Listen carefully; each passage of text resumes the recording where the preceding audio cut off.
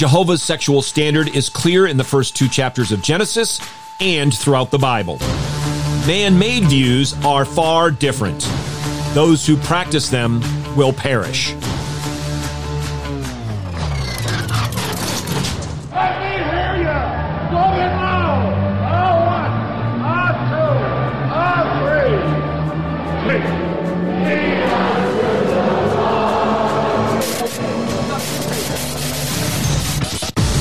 Welcome to In the Bullpen, Up and Ready, a ministry of developing contenders. The call has come. You need to get up and ready now. And look who's coming up. High fly ball into right field. She is gone! All mankind is created in the image of God. Male and female created he, them. This is very binary. And the Lord says that a man shall leave his father and mother and cleave to his wife.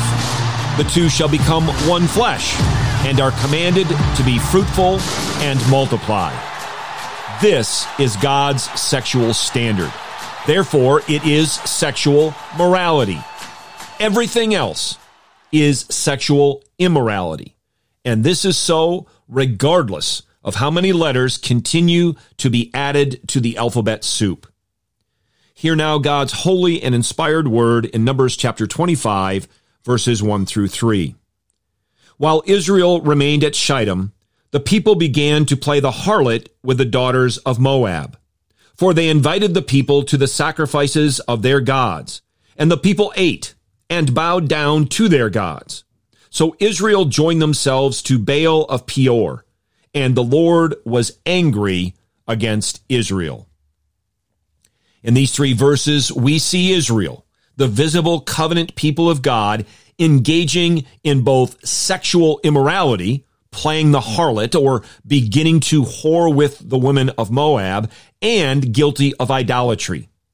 Guilty not only of breaking the 7th commandment, but also the 1st commandment. In their day, sexual immorality was part of the pagan cult practice. In this case, of the Canaanite god Baal. Now, all this should sound familiar to us. In our day, sexual immorality is also part of the practice of our God-denying and God-hating culture. It may be that many think it's just about sex, but there is no just when rebelling against Father, Son, and Holy Spirit. As we continue reading in chapter 25, we see what God commands to be done immediately in verses 4 and 5. Then we see blatant wickedness in verse 6. And then the zeal, the righteous zeal of Phinehas, which takes up most of this chapter. And then it ends with God's command to do to these people who acted with deception and hostility what the Israelites should do. And we need to recognize in verse 9 that though the plague was stopped, many people died on account of their wicked ways. We are a sexually immoral people, our nation, and so many within the church. How did we get here? By not believing the clear biblical teaching about God's sexual standard. By not detesting with all our hearts all uncleanness. By passively accepting this in our culture and church rather than actively fighting against sexual immorality. Knowing this, how should we then live?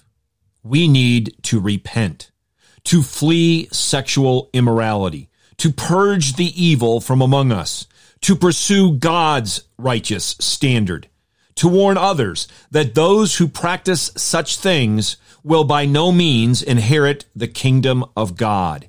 And above all else, we need to look to Jesus Christ.